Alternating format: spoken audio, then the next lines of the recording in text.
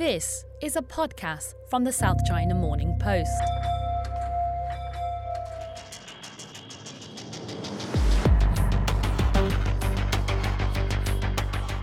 Hey everyone, welcome back to Inside China Tech. I'm Zen Su, a tech reporter with the South China Morning Post. So, we hear a lot of artificial intelligence stories coming out of China, but here's a story that I'm sure you've never heard before.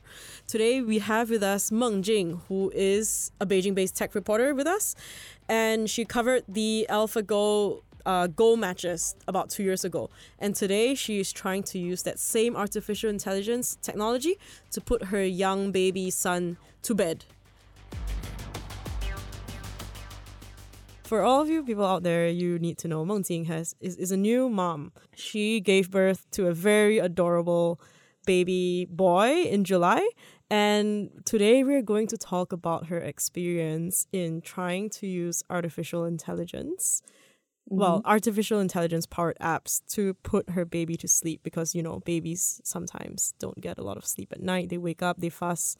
Meng Jing, how about you tell us how your life has changed since having a baby? How much sleep are you getting now on average? Oh, my life has changed completely after I have this really adorable kid.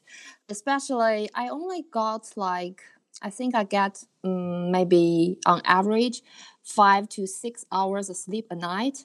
But the difficult part is I don't usually because I need to feed my son every 3 hours during the night. So it's really horrible. After maybe you can put him to bed after feeding him, but it's difficult for me to go back to sleep.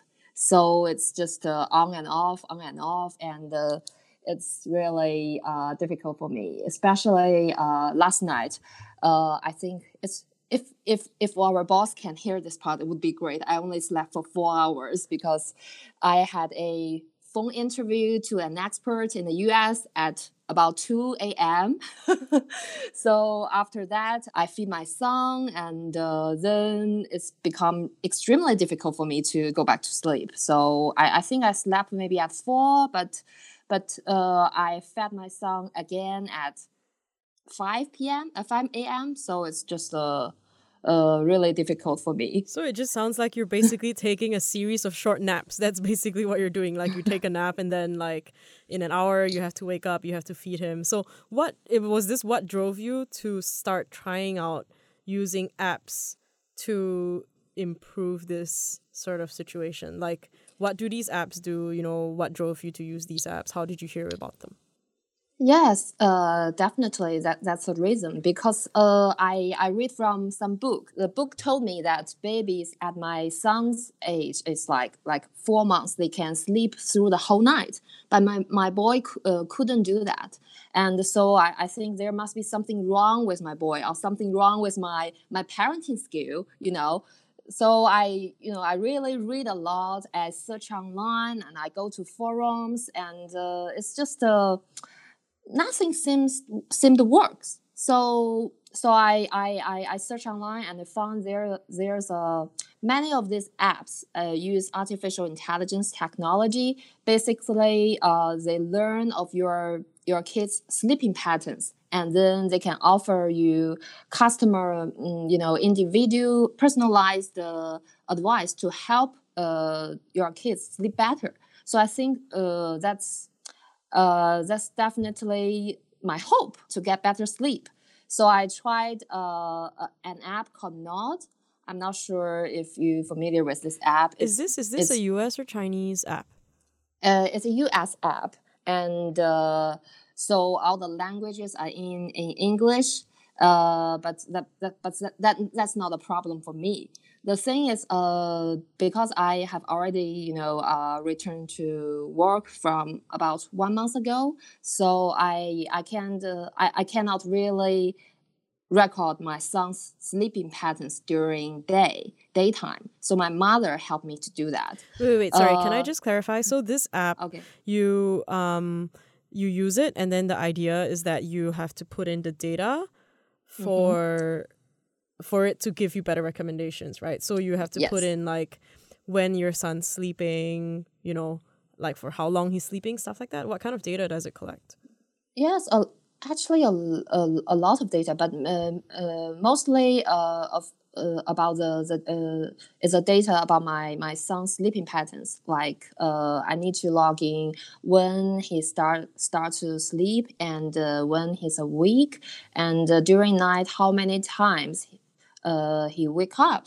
So and also for them to give you better recommendation, it's also important to put in the data regarding your child's feeding activities, like how frequently do you feed him or her, and how much milk does the baby consumed, and and also it's asked really detailed questions like was you bottle feeding or breastfeeding, and is it left breast or right breast, and for how long. So it's really a lot of work for me to use the app. How much data do you have to put in before it gives you like a recommendation? Like, is it instant? Do you do it over a few days and then they give you a solution? Like, how does it work? Like, how does it actually improve? Is supposed to improve your life?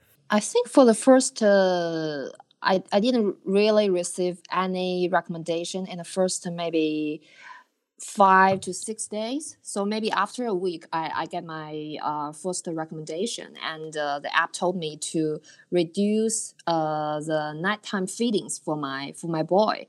That's it's basically it's more of a hope than a solution to me, because I always want to reduce the nighttime feedings for my son. I just, I don't know how, because he cries and he wake up, and if you just suddenly reduce the nighttime feeding, he just he didn't go back to sleep. So which means you can have to hold him for the entire night, and you couldn't get any sleep at all.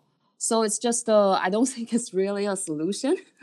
No, so I'm actually quite curious because obviously this app is getting like information or data from moms like you, like new moms like you, and other moms around the world, whether they're in China, in the US, and then all of this data is self-reported, right? So Yes. you report like, oh, if I reduced the nighttime feeding, for example, whether or not his sleep has increased and stuff like that. But how do they actually determine that it is, like, how do they make these recommendations? Like, do they put in their own research beforehand, or do you know? I think they work with a lot of experts in this field. So basically, they have some kind of algorithm, and when you need to do this, you kind of need to have a lot of data for starters. So they must have a lot of data, and they somehow build an algorithm with people who have expertise in this.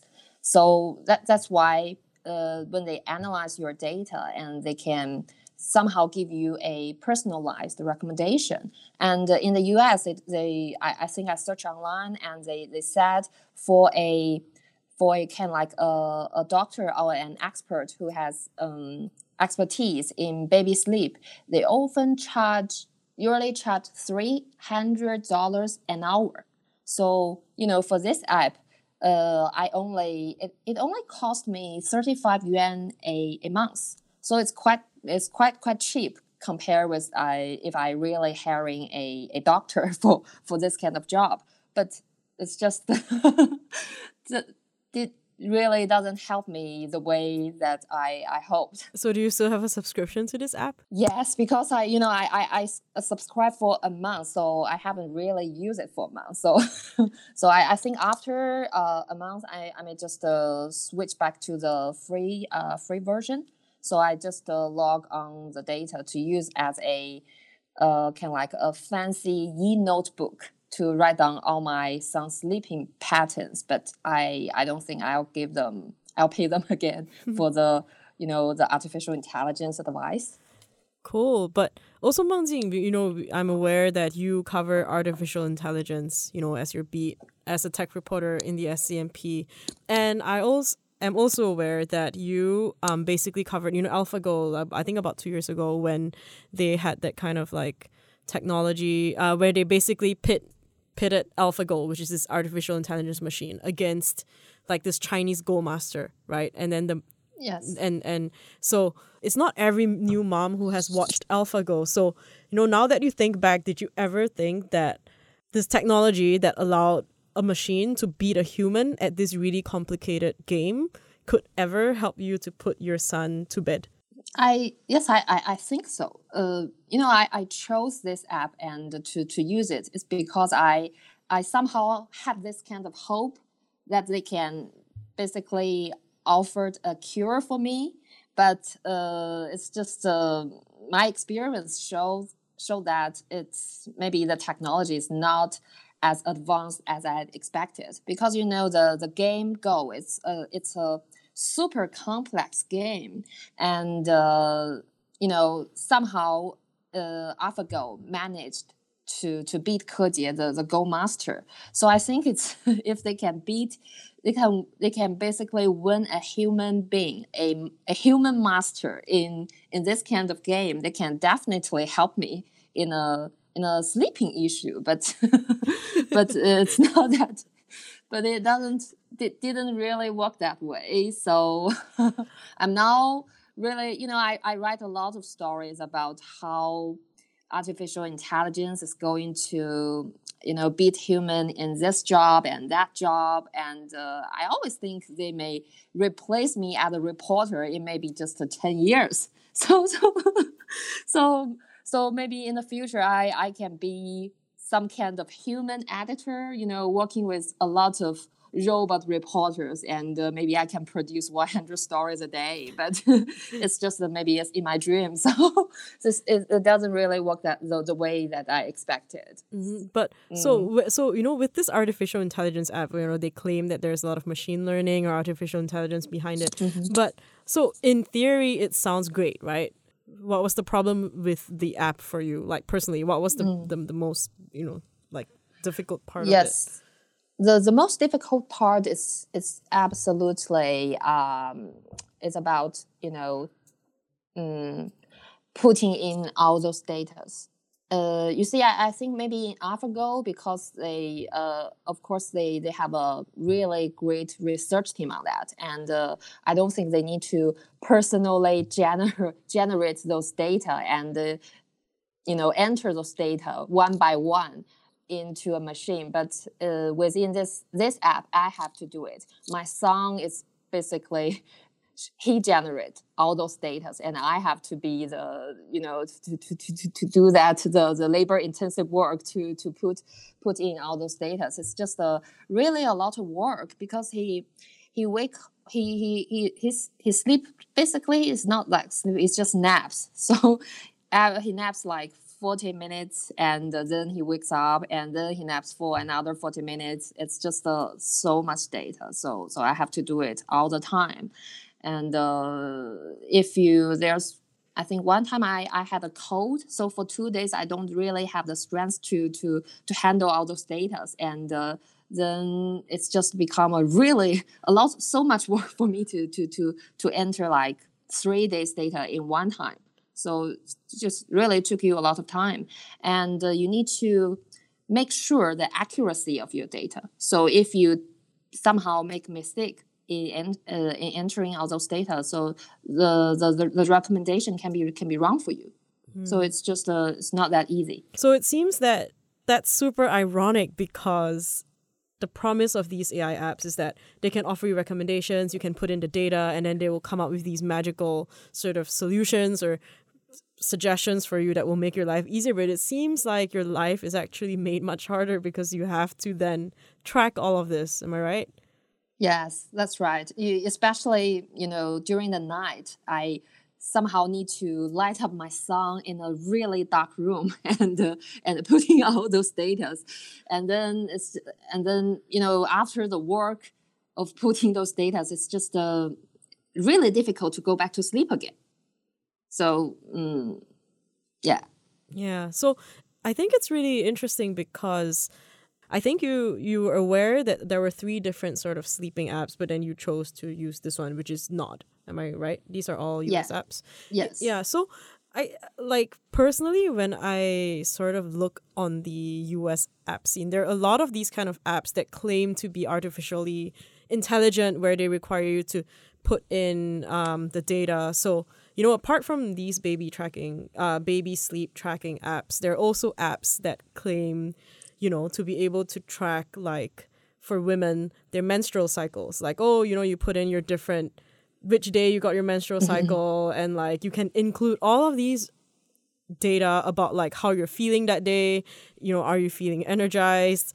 Are you grumpy? Like, are you in any pain? Where's the pain from? And you're supposed to put in all of this, and it can give you recommendations like when you're going to be PMSing, when your next period is going to be. And so I also use one of these apps just to, keep track, because for women, you kind of want to know when it's coming, right? But it's such a pain because I'm putting in all of these data up, and then I never find that it's ever accurate. Like, it's never here on the day that it says that it is coming, and then after some time you just give up, because you're like, why am I doing all of this if it's not even accurate? And also, sorry, I'm just going on this long rant now, but also it seems to me that this is a very US specific sort of thing, because I don't know, I don't see any, or I don't hear that many similar Chinese apps on the market where they require users to put in this much data, right? Is there, why do you think there isn't like this sort of trend? I think for me, in my observation, it's just there are a lot of AI-enabled apps in China that basically push you news and the products you may want to buy online based on your previous online search record. But it's just maybe it's because they don't think Chinese can be encouraged to do this kind of data thing. It's just a lot of work, and also usually this kind of app requires you to somehow to basically they're paid apps, and maybe it's in China it's just most Chinese internet users are not so comfortable to pay for this kind of thing, so maybe the market's not ready. And also, I guess, so like you mentioned, these Chinese apps, like I think 今日头条, that's the news app we're talking about, right? They're supposedly using AI to sort of aggregate news. They push you news that you've read that they think you're interested in based on AI. And like for e-commerce, I think the very famous one for AI is Taobao, which is owned by Alibaba, which, by the way, owns the South China Morning Post. Usual disclaimer. So they basically operate, like their data input is from the user's sort of behavior patterns, and then they sort of use that to sort of predict and see what you want to do. So I just think it's fairly interesting, this kind of split in terms of how AI is used to power apps, for certain consumer apps, and like in the US and China. But also, if we sort of take a step back and broaden out this topic, for AI, apart from apps and consumer facing, how it's going to improve our lives, how else has China in particular started using AI? From your coverage, where do you see really interesting uses of AI in our everyday lives? In everyday life, that must be facial recognition technology. So it's we have this kind of all kinds of surveillance cameras in China, and the Chinese government is really pushing this technology forward. And like in banks in China, if I want to open an account in a bank, and usually if you just you can do it with your ID card, and if you just show up at the bank and carry your own ID card, it's okay. But now, because of this, the popularity of facial recognition technology, they don't allow you to do that anymore. So they have this kind of like fancy machine in bank, and you need to put in your ID card, and the machine needs to swipe your face to identify you are the same person, as a ID card. So if you pass that, then you can move on to do all the other stuff you want to do at the bank. But if you fail to do that, then you need to try again and again.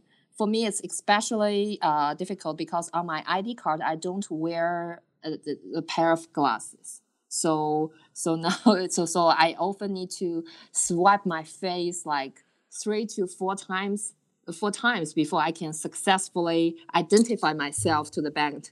So yeah, it's not really very convenient. Yeah, so they're basically using that as a form of verification that you are who you are before you can do all these bank services. But yes. So apart from, like, when you mentioned this facial recognition technology, I think in recent months there has been a lot of attention on the kind of like facial recognition technology, how China's using it to sort of track its people. And I think in China now you can even get like a jaywalk, like if you jaywalk, you can get a ticket with facial recognition, right? Wasn't there a really funny story the other day that we wrote about Dong Mingzhu? Yes. You want to tell us a little bit about that?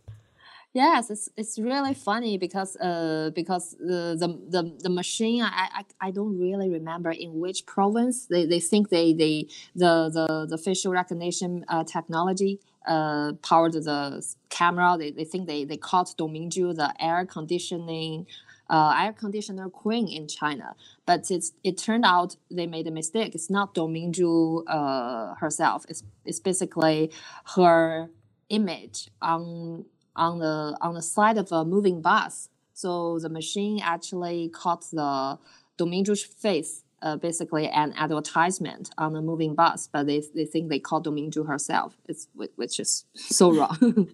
So that means this sort of facial recognition isn't actually like, it's not the same kind of systems that are being rolled out nationwide, right? Different provinces maybe use different companies and they have a database. And this Dong Mingzhu story, okay, so like Jing said earlier, Dong Mingzhu, she's the chairwoman of China's biggest maker of air conditioners, and that company is called Gree Electric Appliances.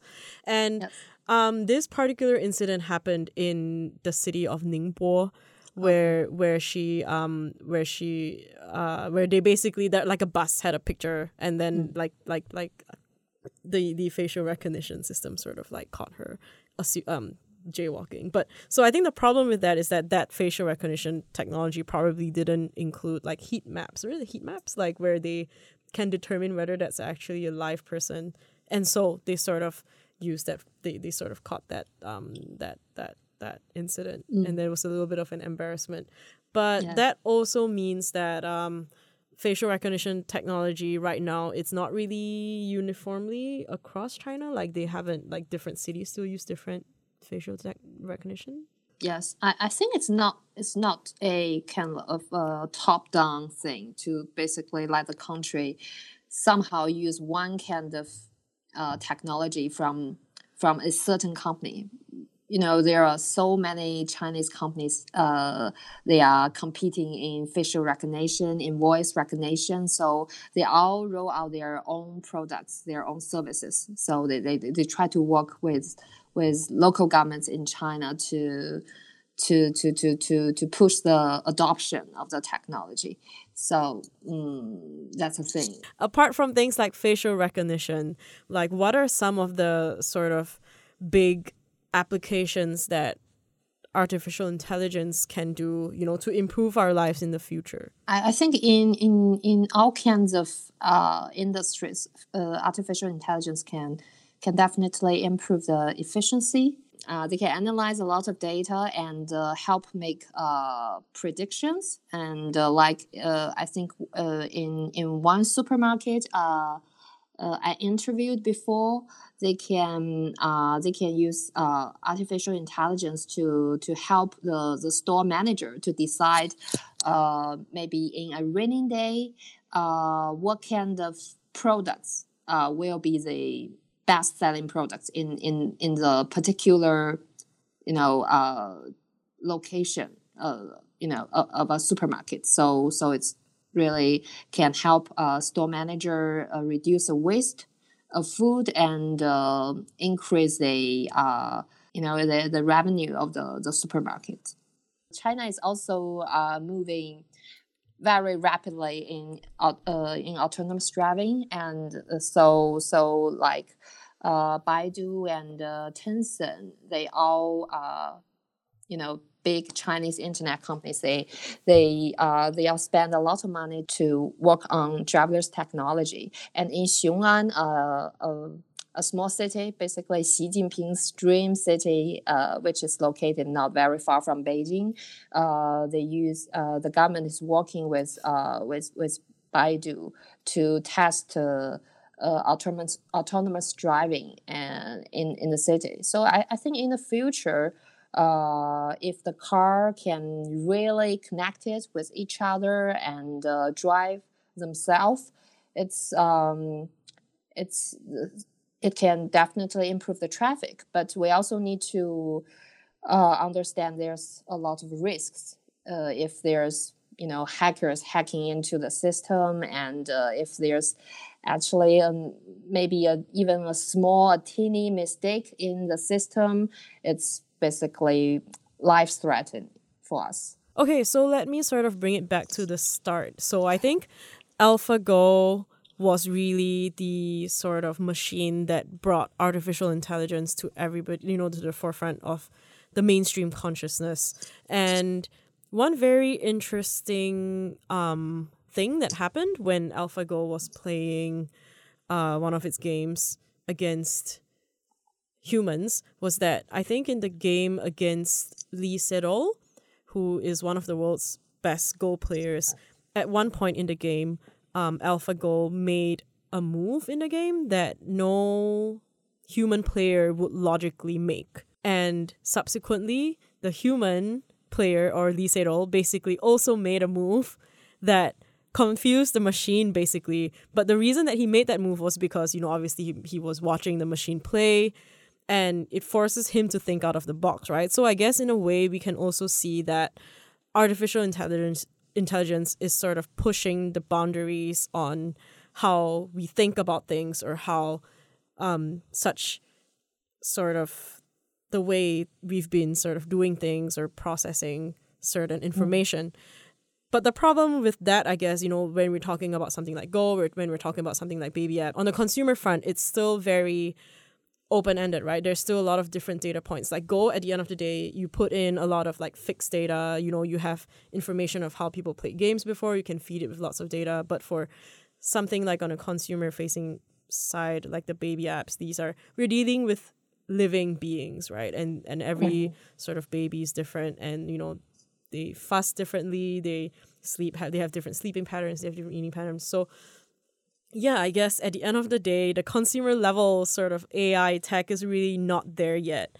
And so, on that note, Jing, do you think you will still be relying on these so-called artificially intelligent apps to improve your life?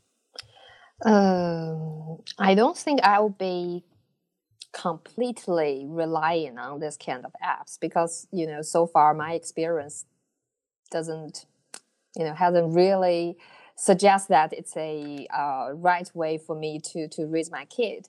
But it does offer some kind of how to say suggestions, and also I forgot to say that because they also push me some kind of reading materials like knowledges, how to put your son to bed based on my son's progress in sleep.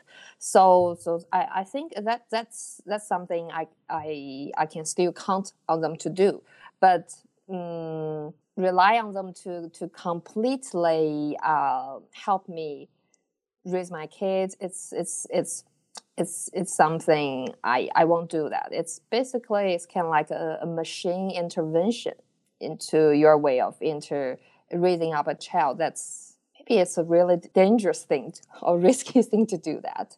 So at the end of the day, it's still more reliable maybe to sort of take advice from like the collective wisdom of like women, like your mom or like your aunts or all of these people, and sort of use that in until AI is actually to a point where they can accurately make decisions, I guess. Maybe that's the best way to go. Mm-hmm. Cool. Yeah. Okay. I think we have reached the end of today's podcast. So if you enjoy listening to our podcasts, you should definitely go back to the last couple of episodes we did. We did one last week on the plunge of Bitcoin prices, and we've also done one, where we interviewed Jane Wong, who reverse engineers apps, and on Singles Day. So definitely go have a listen. Go find our excellent tech content on scnp.com/tech. And if you want to follow me on Twitter, my handle is @Zensu, and Meng Jing's Twitter handle is... This is a recurring theme. It's really funny because obviously Twitter is not popular in China because it is banned. No, it's fine. I have it on Meng. So we have found Meng Jing's handle. Her handle is @MengJing8. So it is @MENGJING8. So yeah, definitely follow us on Twitter. And we'll see you next week. All right. Bye everybody.